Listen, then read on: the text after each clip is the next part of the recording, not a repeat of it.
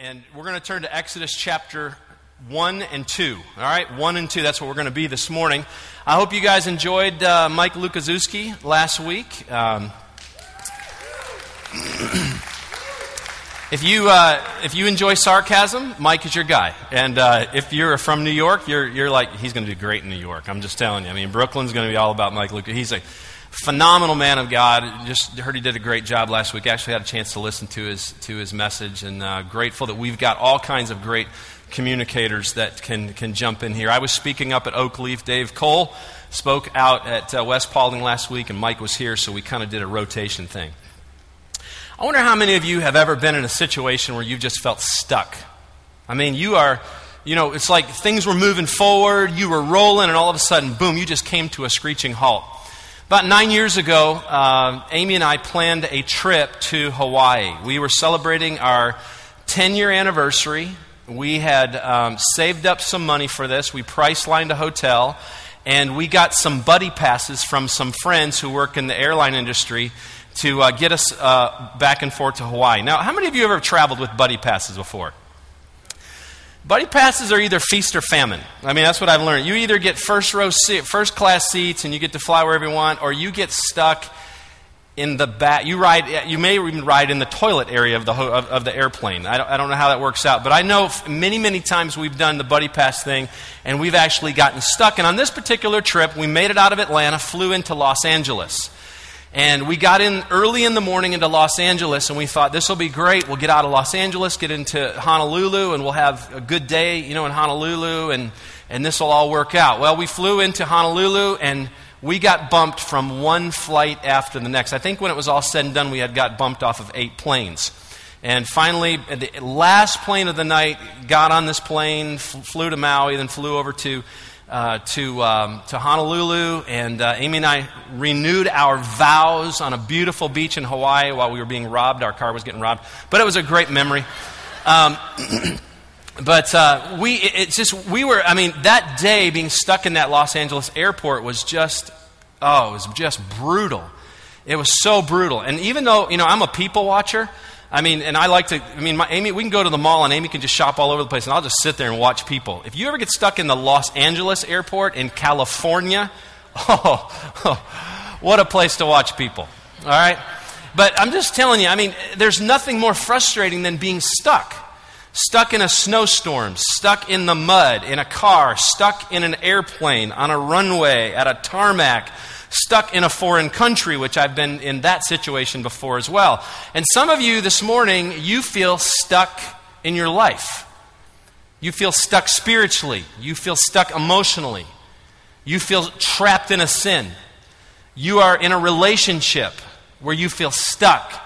And instead of moving forward, you are in a complete standstill. It's like nothing's moving forward. You are standing there, you're stuck, you can't see there's no light at the end of the tunnel. Well, over the next few weeks, we're going to be in a series called Momentum. Momentum is this compelling force that drives us forward. It's what's happened when we're moving and sometimes even gaining speed. But what do you do when you've lost momentum? What do you do when all of a sudden you're stuck in a situation where momentum's just been lost? Now, over the next few weeks, as we continue our theme of getting spiritually healthy, which is what we began at the beginning of this year of 2011, we're going to be studying the life of Moses, and we're going to be looking at the people of Israel from the book of Exodus. Now, the beginning of Exodus is the story of the Israelites being stuck. And we talk about, moving forward, but the Israelites in this story at the very beginning were stuck. From moving forward, they were trapped in slavery. Now, how long were the Israelites in Egypt? Well, you can look at some scholars, they'll tell you 430 years. Some will tell you 400 years. You can look at Galatians chapter 3, verse 17, and some scholars actually believe that it was 215 years from the time that Joseph entered Egypt to the time that they left. But regardless of how long they were actually there, when you look at their story, you realize at the very beginning that things go from bad to worse quickly. Now, I want to give you a little backstory behind this, because the backstory of the book of Exodus actually begins in the book of Genesis. In the book of Genesis, God promises to build a nation from one man's family. God comes to a man by the name of Abraham, He tells Abraham, he says, I'm going to build a nation. I'm going to build my own people through you. Abraham has a son by the name of Isaac. Isaac has a son by the name of Jacob. Jacob has a son by the name of Joseph. And out of this family, a nation is born called Israel. And the book of Genesis ends with a famine in the land. And Joseph and his family are heading to Egypt so that they can find relief from the famine. They're trying to go to Egypt where they can find food. Now, at one point, if you remember, and we actually did a study on the life of Joseph last year, I think right around this time, you remember that Joseph was actually put in charge of Egypt by Pharaoh himself. And if you want to go back into Genesis and read the story about how all that happened, it's a fascinating story. But when you get into the book of Genesis begins with the Israelites living among the Egyptians. And as they're living there, this nation is growing very quickly. They are quickly just expanding in number. However, here they are, they're stuck in a foreign land. A promise has been made. A promise has been made to Abraham. Carried out through Isaac, through Jacob, through Joseph. It's supposed to go forward, but progress has been lost. They have lost momentum. Look at verse 8 of chapter 1. Then a new king to whom Joseph meant nothing. Okay? Remember, he used to be in charge of Egypt. There was a Pharaoh who put him in charge, but now that there's a new king, and he now means nothing, and he's come into power in Egypt. Look, he said to his people, the Israelites have become far too numerous for us. Come, we must deal shrewdly with them, or they will become even more numerous, and if war breaks out, we'll join our enemies, fight against us, and leave the country. So they put slave masters over them to oppress them with forced labor, and they built Pithom and Ramses as store cities for Pharaoh. But the more they were oppressed, the more they multiplied and spread. So the Egyptians came to dread the Israelites and worked them ruthlessly. They made their lives bitter with harsh labor in brick and mortar and with all kinds of work in the fields. In all their harsh labor, the Egyptians worked them ruthlessly. Now, Pharaoh has not only put slave masters over the Israelites and is now working them, just ruthlessly, according to what the Bible says, but he's also made it illegal. He's come down with a decree to make it illegal for Hebrew women to have male babies. If you look in Exodus chapter 1, verse 22, it says, Then Pharaoh gave this order to all his people. Every Hebrew boy that is born, you must throw him into the Nile, but let every girl live. Now, why is Pharaoh so obsessed with the Israelites? Well, here's the deal. He is afraid of losing power. The Jews were his slaves. They were his personal workforce. They were building his own personal kingdom. And he is afraid that they're going to outgrow him and overtake him. They're afraid he's not only going to lose his workforce, but he is going to be overtaken by all these Israelites. Now, many of you in this room are mothers. And I want you to think about what's going on here for a moment. If you are a Jewish mother living in Egypt during this time, there's a 50-50 chance that the baby that you've been carrying for 9 months, this baby that has grown inside of you, that you have grown to love, once it's born, it's going to die. It's going to be thrown into the Nile River. Imagine the hopelessness of knowing that this child that you have been carrying, that is going to be born, is going to be killed as soon as it's born. Now, many of you have been in hopeless situations before. You have been in situations before where, ladies, maybe you have been through a situation where you're in a miscarriage situation, or some of you have lost a child, or some of you have lost a spouse, or you have someone persecuting you right now, or you have recently lost a job, or something has happened, and you feel trapped, you feel stuck. You're looking at the situation going, there's no way out of this. I can't even see the light at the end of the tunnel. Many of you know the story of a lady by the name of Corrie ten Boom. Corrie ten Boom grew up in a family of Dutch Christians who back during the time of the Nazis was hiding Jews from the Nazi Holocaust. And the whole ten Boom family was turned in to the Nazis by a Dutch informant. And they were arrested on February 28th, 1944. And they were sent to a prison where Corrie ten Boom's dad died. Her sister and a brother and a nephew were all released, and then all of a sudden she and her sister Betsy were sent to a political concentration camp in the Netherlands. Finally, they were both sent to the notorious Ravensbrück concentration camp in Germany on December 16th, 1944. And Corey's sister Betsy died. But before she died, she told Corey this. She said, listen, there is no pit so deep that God's love is not deeper still. And Corey goes on to tell about how she was released on New Year's Eve on December 1944. And there was a movie that was actually made about this whole incident called The Hiding Place. And in this movie, Corrie ten Boom herself narrates the movie. And she talks about how that she is released from this prison camp, and how she learned later on that after her release, the reason that she was released, that there was a clerical error that had been made. And because of that error, she was released. But the women prisoners that were her age in the camp were killed the week following her release. And out of her horrendous ordeal of being near death in a Nazi prison camp, here's what she wrote. She said, God does not have problems, only plans. She also said, never be afraid to trust an unknown future to a known God. She also wrote this. She said, when a train goes through a tunnel and it gets dark, you don't throw away the ticket and jump off. You sit still and you trust the engineer. And some of you this morning, you are in a hopeless state right now. Momentum has been lost. You are at a standstill. And what do you do when that happens? What do you do when hope all seems lost? Here's what you do. You trust God. You trust the engineer. You don't throw away the ticket, jump off, and try. You trust God.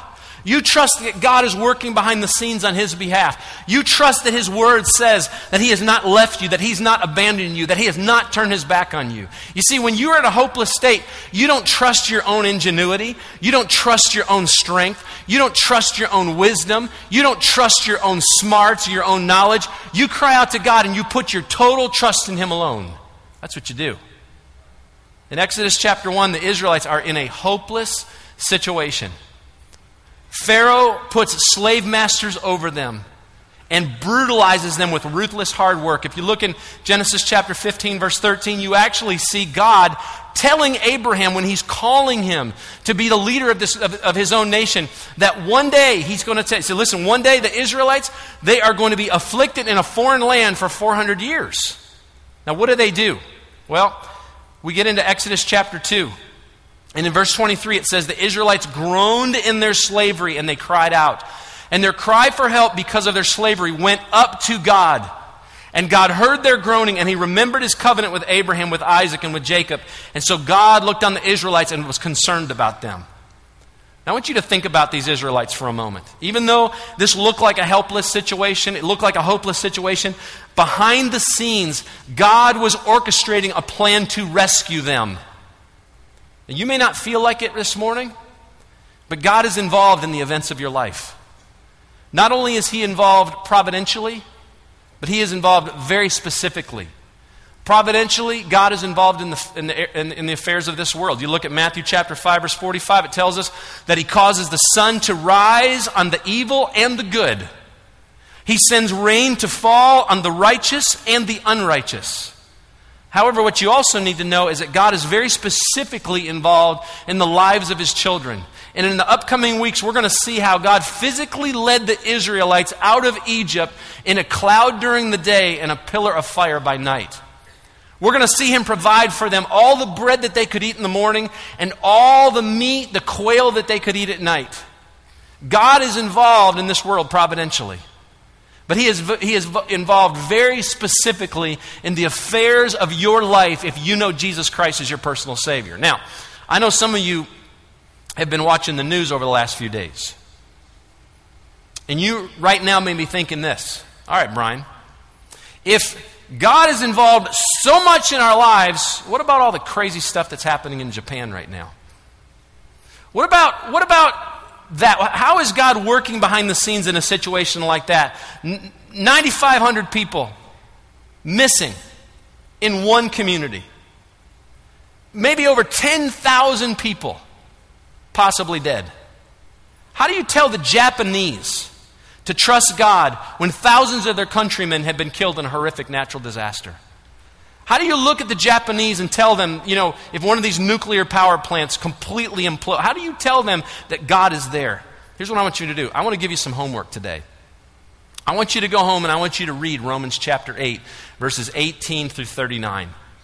You see, we look at earthquakes, we look at tornadoes, we look at all the flooding that's going on all over the place, we look at hurricanes, and we have to understand that sin has caused this earth to fall into a state of decay. And we have to understand that this was not God's plan for creation. This was not the way He intended for things to be. But you also need to know that God is working behind the scenes. And we look at all of this suffering all over the world, and we see it happening everywhere. But listen, God has already put a plan in place, not only to replace the earth with a brand new one day, but He has a plan for us as well. He has a plan to replace this decaying physical body with a brand new perfect body for all who place their trust and their faith alone in Jesus Christ to save them from their sin. And some of you're looking at your physical body and you're going, amen, I can't wait for that day. All right? Bring it on, Jesus. Thank you.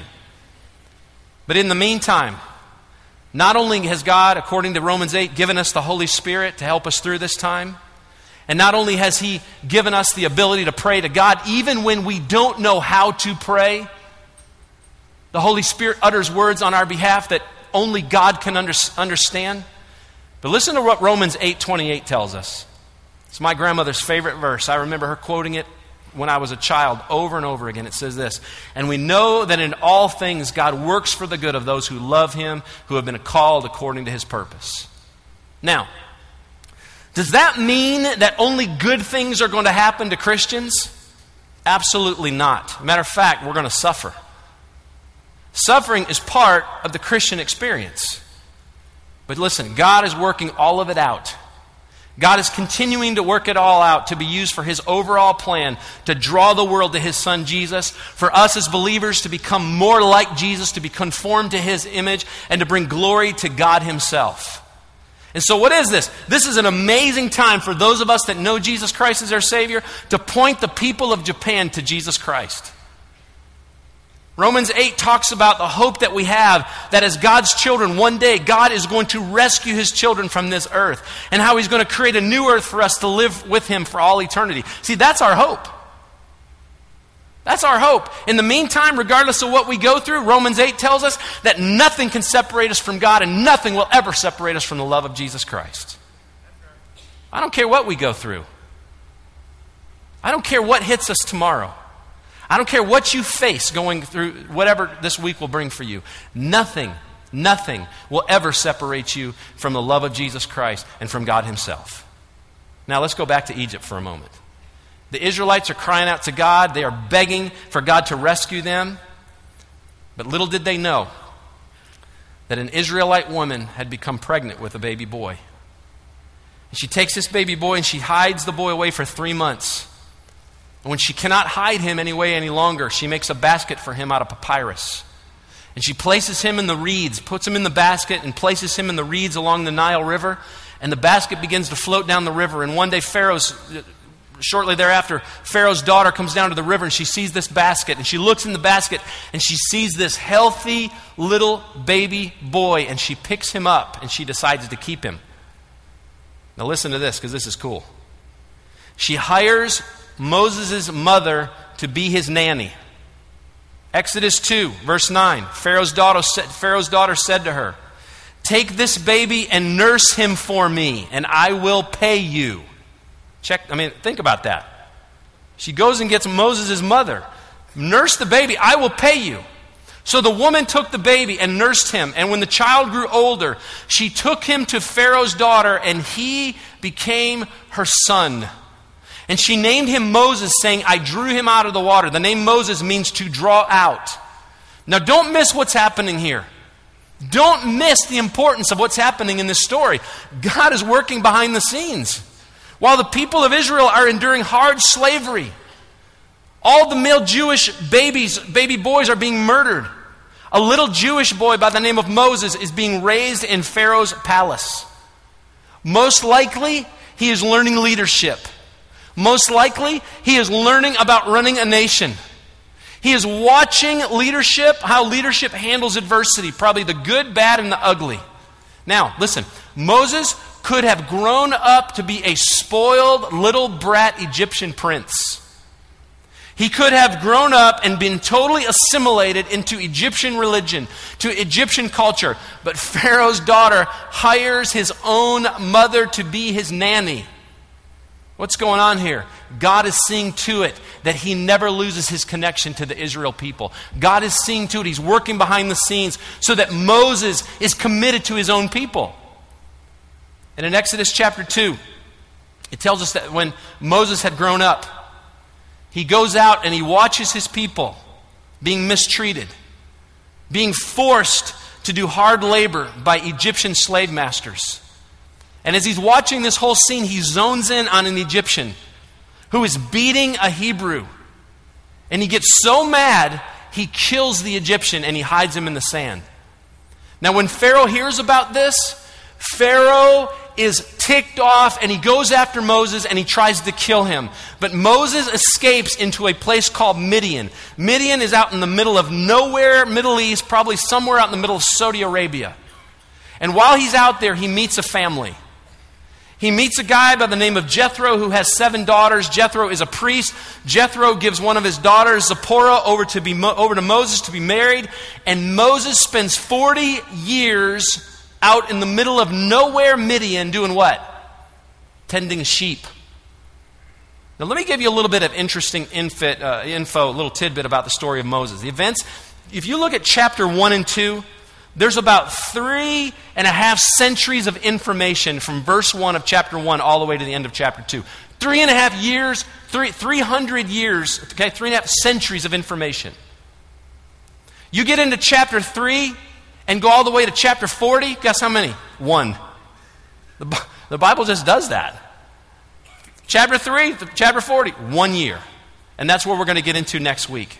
Now listen to this. According to Acts chapter 7, the story of Moses can be divided up into 3 40-year segments.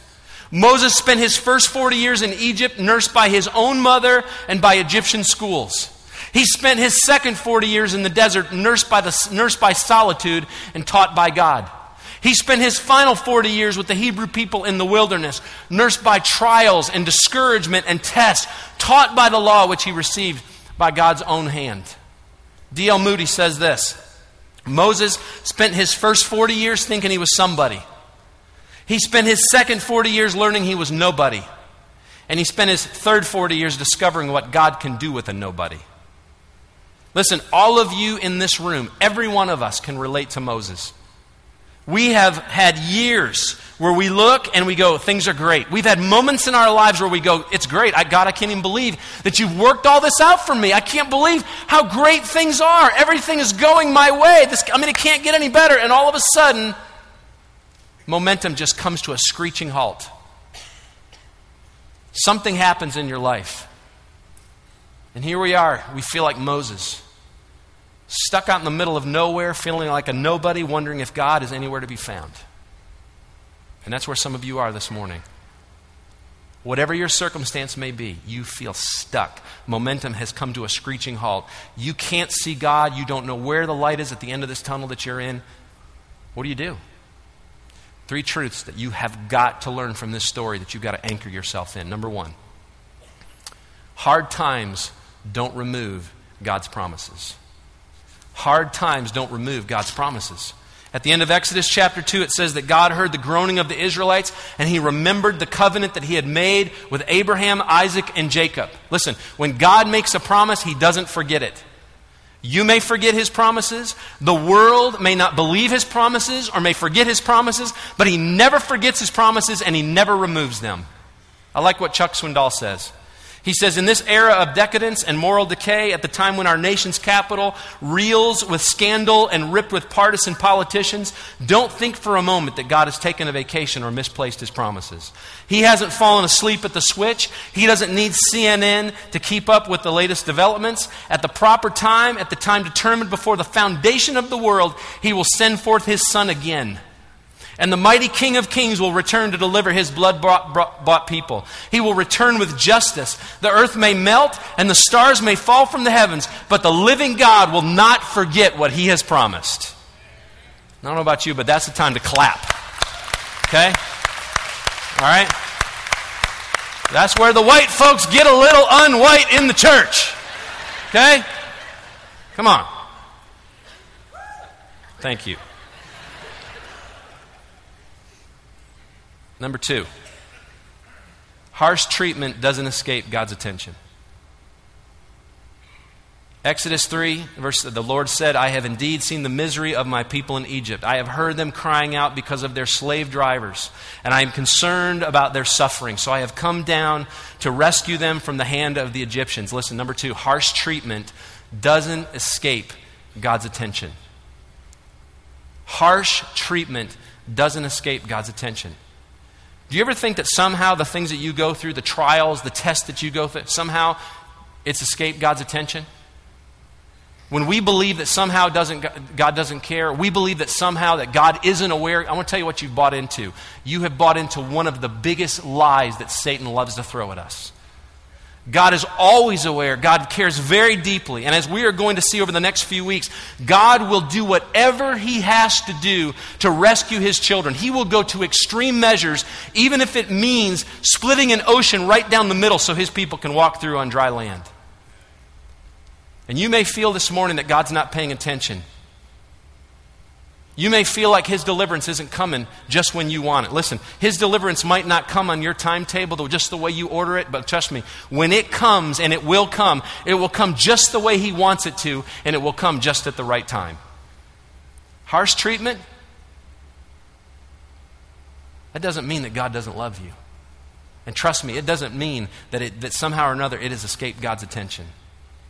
And sometimes we look at harsh treatment. Some of you are being persecuted by somebody. Some of you are being mistreated by somebody. And we think, you know what? I'm going to take this into my own hands. I'm going to take matters in because you know what? God obviously needs my help. God doesn't need your help. God's very aware of what you're going through. And before you go after somebody, before you try to make things right in your own strength, in your own power, using your own smarts, your own ingenuity, you need to realize that God's on the throne. He's got your back. And when you are treated unjustly, he sees it. And he's watching. And he says, revenge is mine. I'll help you. You just keep putting that burden on me. You just keep throwing that on my shoulders. Before you lose your testimony, do something stupid, you just keep throwing that on me. Harsh treatment doesn't escape God's attention. And then, third thing. Heavy tests don't overshadow God's concern. Regardless of the test you may be going through right now, it never overshadows God's concern. Next week, we're going to be doing a live interview on stage here with a wonderful family, Marianne and Stephen Abadi. Many of you, if you have been in this church for a while, or if you've lived in the West Cobb area, for any amount of time, you're very aware that back on February 13th, 2006, their 15-year-old son, Luke, caught a ride home with a young man. And 5 boys, this driver took these boys on a joyride, 90 miles plus, however fast they were going, down a 1-lane road. The car went airborne. When it crashed, Luke went out of the car, and 2 days later, he was pronounced dead. I was very involved in that situation, along with several other area pastors. Many of you were involved in that situation. And some of you, that's how you came to this church. We're going to interview them this next week. There's actually been a Hollywood movie, but that's been made about this whole story that comes out March the 25th, called The Fifth Quarter. And we're going to talk about their journey. And I want to tell you something. You watch this family, the last 5 years for them have been very, very, very difficult to watch them navigate through the loss of a child. I'm looking at some of you out in this audience right now who've lost a child, who've lost a spouse, who have just somehow or other have been abandoned by a spouse. And you look at that and you go, I can't even explain the journey that I've been on. Many of you know that before I met my wife, Amy, I went through a broken engagement. 28 days from the day we were to get married, the girl that I was engaged to decided she didn't want to be married. And I'm going to tell you what I felt like. Listen, this is how I processed this. Loser. Seriously, I mean, I'm thinking, who's ever going to, And that's what Satan was telling me. But the only way I got through it is I had to anchor myself in the promises of God's word. I had to keep believing that what he said in his word was true. I had to keep just trusting that regardless of what I was going through, it didn't overshadow God's concern. And maybe you right now, you are experiencing a tough stretch of road. You try to look ahead and all you see is darkness. There is no light at the end of your tunnel. Momentum has been completely lost. And you may be asking the question that people are asking all over the world this morning. Where's God? Where's God? Can I tell you where he is? He is right beside of you. He has never left. He has never taken his eye off you even for 1 second. He is very present with those who are calling out his name this morning in Japan. He has been working all over the world this year with his children in Haiti. He is at work in Iraq. He's watching over his children in Afghanistan, and he's currently loving on his followers in Libya. He has not missed one thing that has happened all over this world, and he's not missed one thing that has happened in your life. He has never ceased caring for you. He has never stopped thinking about you. He has never stopped loving you with a passion that goes way beyond your comprehension. And you may think he has left the scene. You may feel like a loser this morning, but listen, you can trust that he's always working either right in front of your eyes or he is working behind the scenes for your good and ultimately for his glory. Psalm chapter 46, verse 1, God is our refuge and our strength and ever-present help in trouble. See, the challenge for many of us right now is just don't lose hope. That's the challenge. Go back to Romans 8 and look at the hope that we have in this life that's anchored in God. When you go through tough times, when you go through heavy tests, when you go through harsh treatment, don't lose hope. And beyond that, listen to me now, don't get bitter. Don't get bitter. Don't allow yourself to get to a place where you become so bitter that you fall away from God. Hudson Taylor, who's a famous Chinese missionary, wrote, "It doesn't matter how great the pressure is. What really matters is where the pressure lies. It either comes between you and God or it presses you nearer to his heart."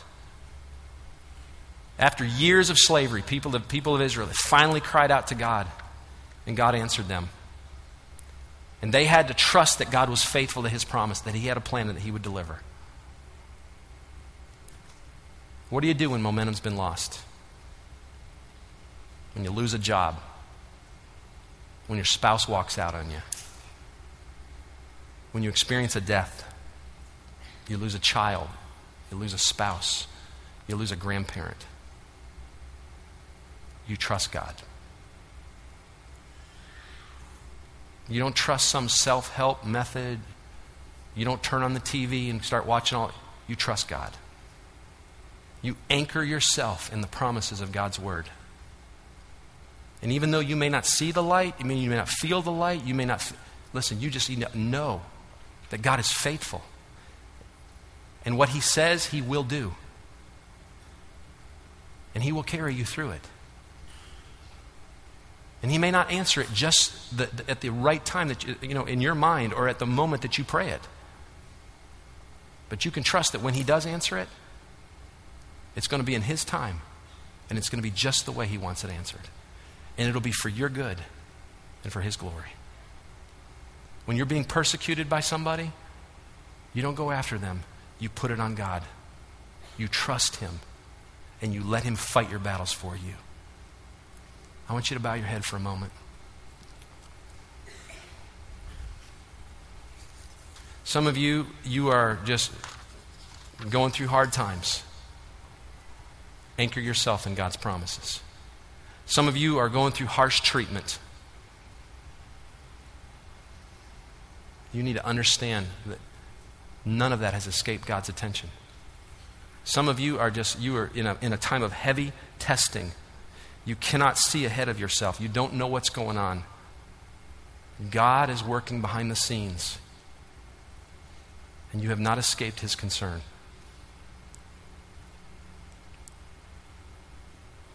Lord, I pray for the people of this church, for the people of this community, for people all over the world. I pray for the people who are in Japan this morning.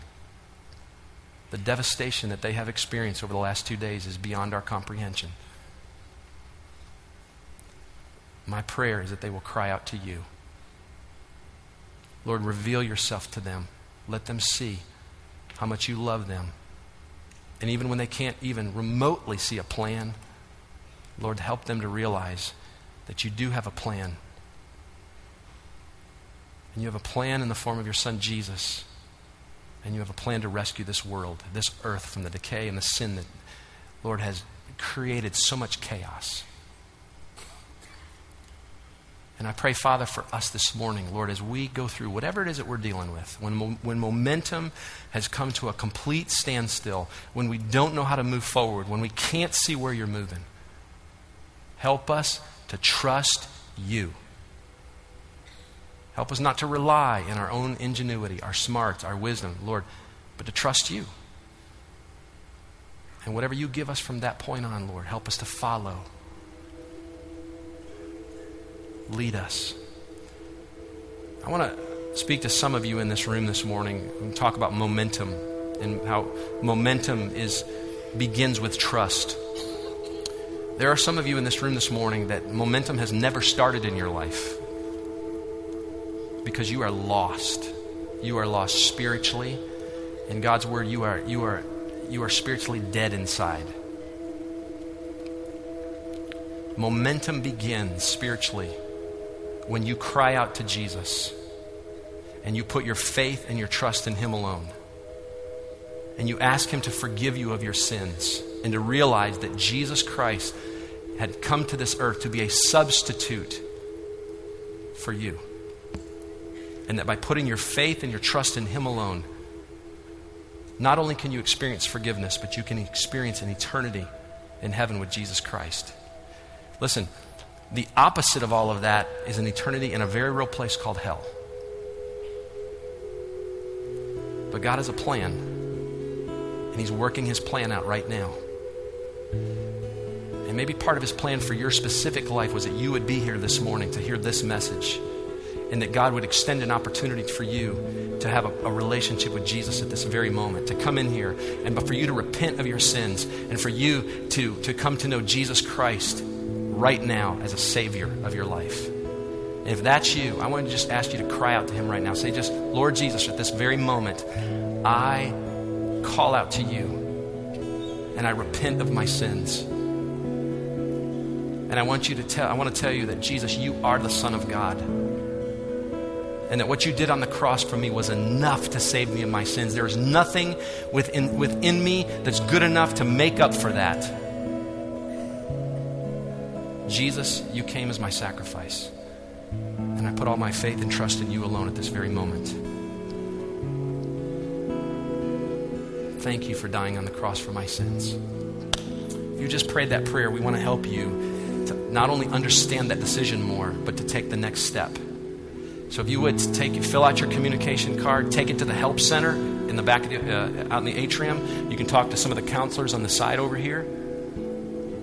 We would love to sit down with you and take you further on that and just let you know a little bit more about what you just did and also help you to get moving on this journey, to get momentum going spiritually in your life. For the rest of us, Lord, I pray that you'll help us to just rest in your promises, Lord, to realize that you're at work. You're working out your plan.